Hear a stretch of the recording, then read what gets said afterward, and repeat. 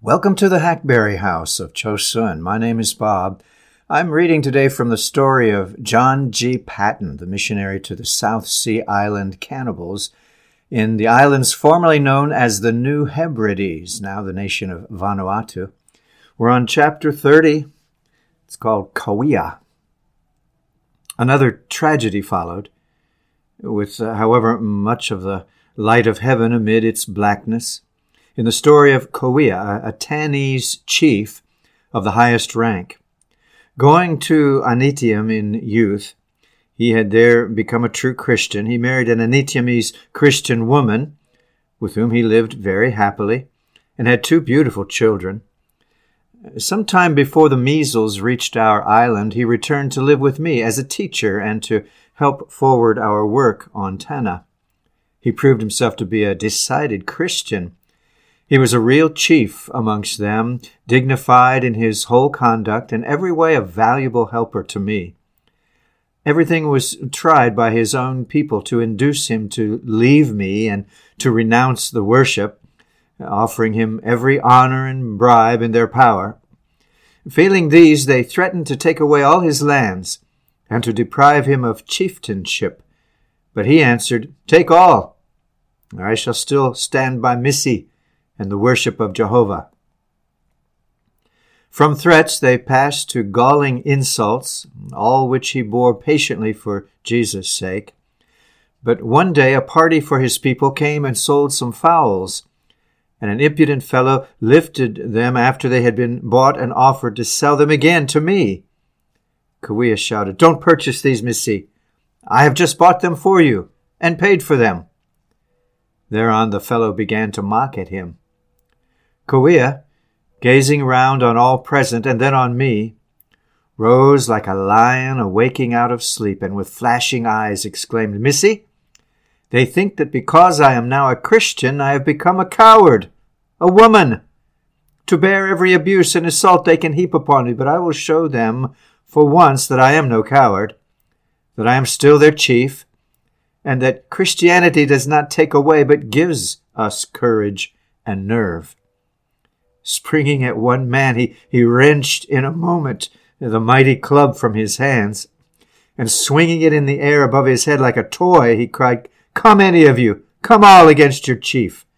My Jehovah God makes my heart and arms strong. He will help me in this battle as he helps me in other things, for he inspires me to show you that Christians are no cowards, though they are men of peace. Come on, and you will yet know that I am Kauai, your chief." All fled as he approached them, and he cried, "Where are the cowards now?" And he handed back to the warrior his club. After this they left him at peace. Well, he lived at the mission house with his wife and children, and was a great help and comfort to Abraham and myself. He was allowed to go more freely and fearlessly amongst the people than any of the rest of our mission staff. The fever on me at Mr. Johnston's death so increased and reduced me to such weakness that I had become insensible, while Abraham and Kauai alone attended to me. On returning to consciousness, I heard, as in a dream, Kauai lamenting over me and pleading that I might recover, so as to hear and speak with him before he died. Opening my eyes and looking at him, I heard him say, "Missy, all our Anitiamese are sick. Missy Johnson is dead.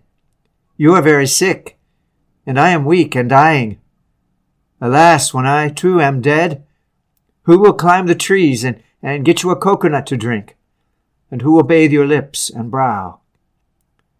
Here he broke down into deep and long weeping, and then resumed, "Missy, the Tanna men hate us all on account of the worship of Jehovah. And I now fear he is going to take away all his servants from this land, and leave my people to the evil one and his service." I was too weak to speak, so he went on, bursting into a soliloquy of prayer. "O Lord Jesus, Missy Johnston is dead. Thou hast taken him away from this land.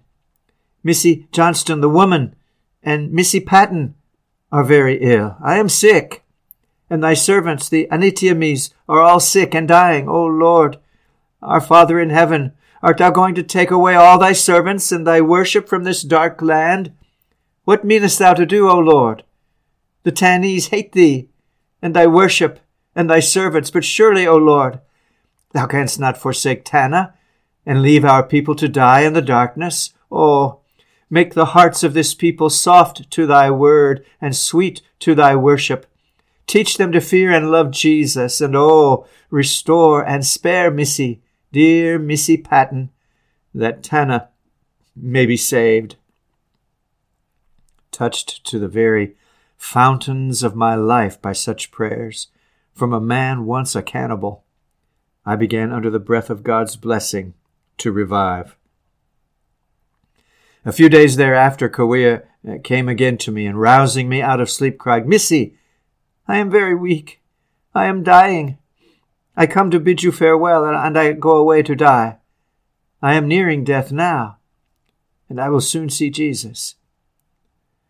I spoke what words of consolation and cheer I could muster, but he answered, Missy, since you became ill, my dear wife and children are dead and buried. Most of our Anityamis are dead, and I am dying. If I remain on the hill and die here at the mission house, there are none left to help Abraham to carry me down to the grave where my wife and children are laid. I wish to lie beside them, that we may rise together in the great day when Jesus comes. Oh, I am happy looking unto Jesus. One thing only deeply grieves me now. I fear God is taking us all away from Tanna, and will leave my poor people dark and benighted as before, for they hate Jesus and the worship of Jehovah. Oh, Missy, pray for them, and pray for me once more before I go. He knelt down at my side, and we prayed for each other and for Tanna. I then urged him to remain at the mission house, but he replied, Oh, Missy, you do not know how near to death I am. I am just going, and I will soon be with Jesus and see my wife and children now.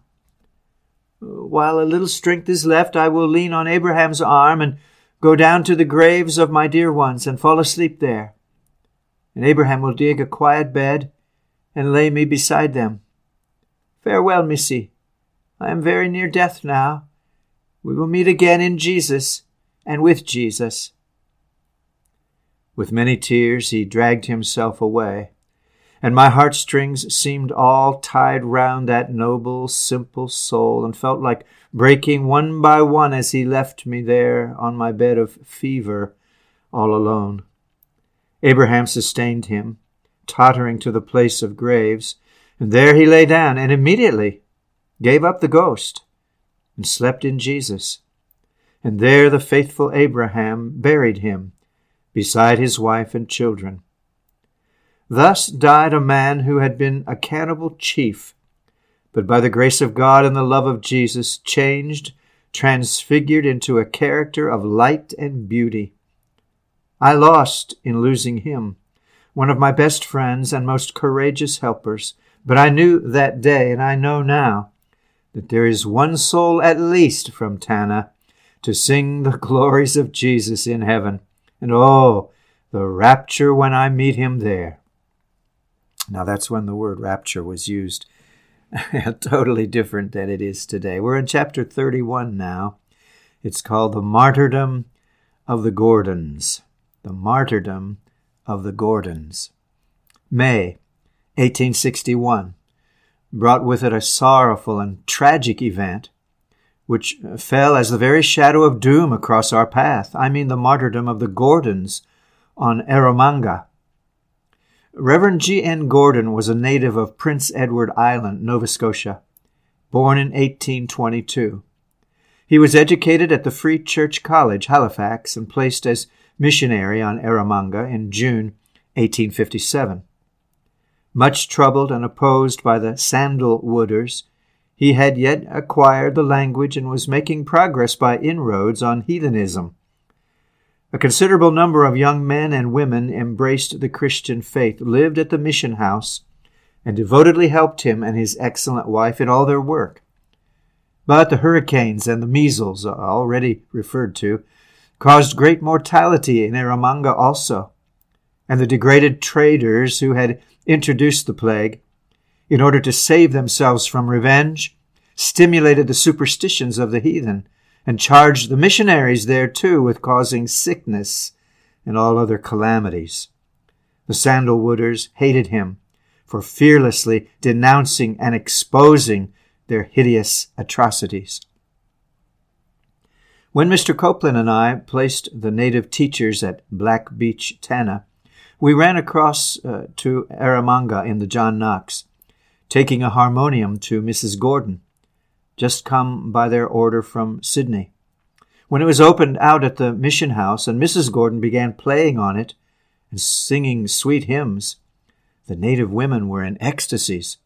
They at once proposed to go off to the bush and cut each a burden of long grass to thatch the printing office, which Mr. Gordon was building in order to print the scriptures in their own tongue.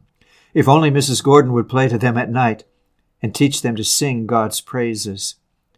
They joyfully did so, and then spent a happy evening singing those hymns. Next day being Sabbath, we had a delightful season there, about 30 attending church and listening eagerly.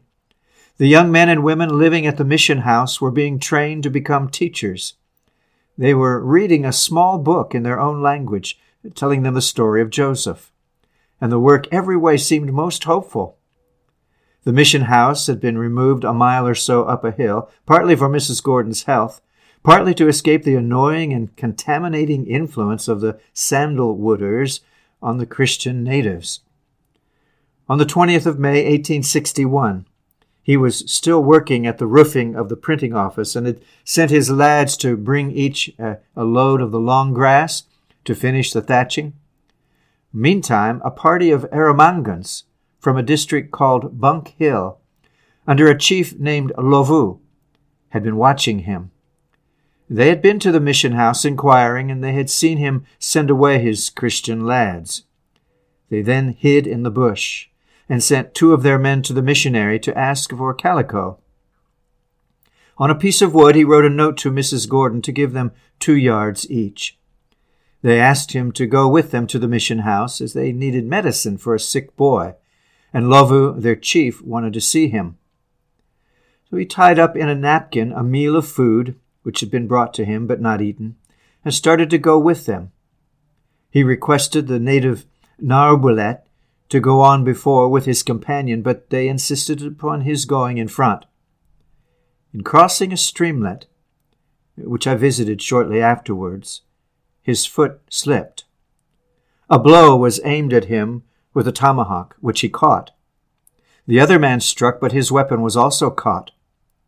One of the tomahawks was then wrenched out of his grasp, and next moment a blow on the spine laid the dear missionary low, and a second on the neck almost severed the head from the body. The other natives then rushed from their ambush and began dancing around him with frantic shoutings. Mrs. Gordon, hearing the noise, came out and stood in front of the mission house, looking in the direction of her husband's working place and wondering what had happened. Uben, one of the party who had run towards the station the moment that Mr. Gordon fell, now approached her. A merciful clump of trees had hid from her eyes all that had occurred, and she said to Uben, "What's the cause of that noise?" He replied, "Oh, nothing, only the boys amusing themselves." Saying, "Where are the boys?" she turned around. Uben slipped stealthily behind her, sank his tomahawk into her back, and with another blow almost severed her head. Such was the fate of those 2 devoted servants of the Lord. Loving in their lives and in their deaths not divided, their spirits, wearing the crown of martyrdom, entered glory together to be welcomed by Williams and Harris, whose blood was shed near the same now hallowed spot for the name and cause of Jesus.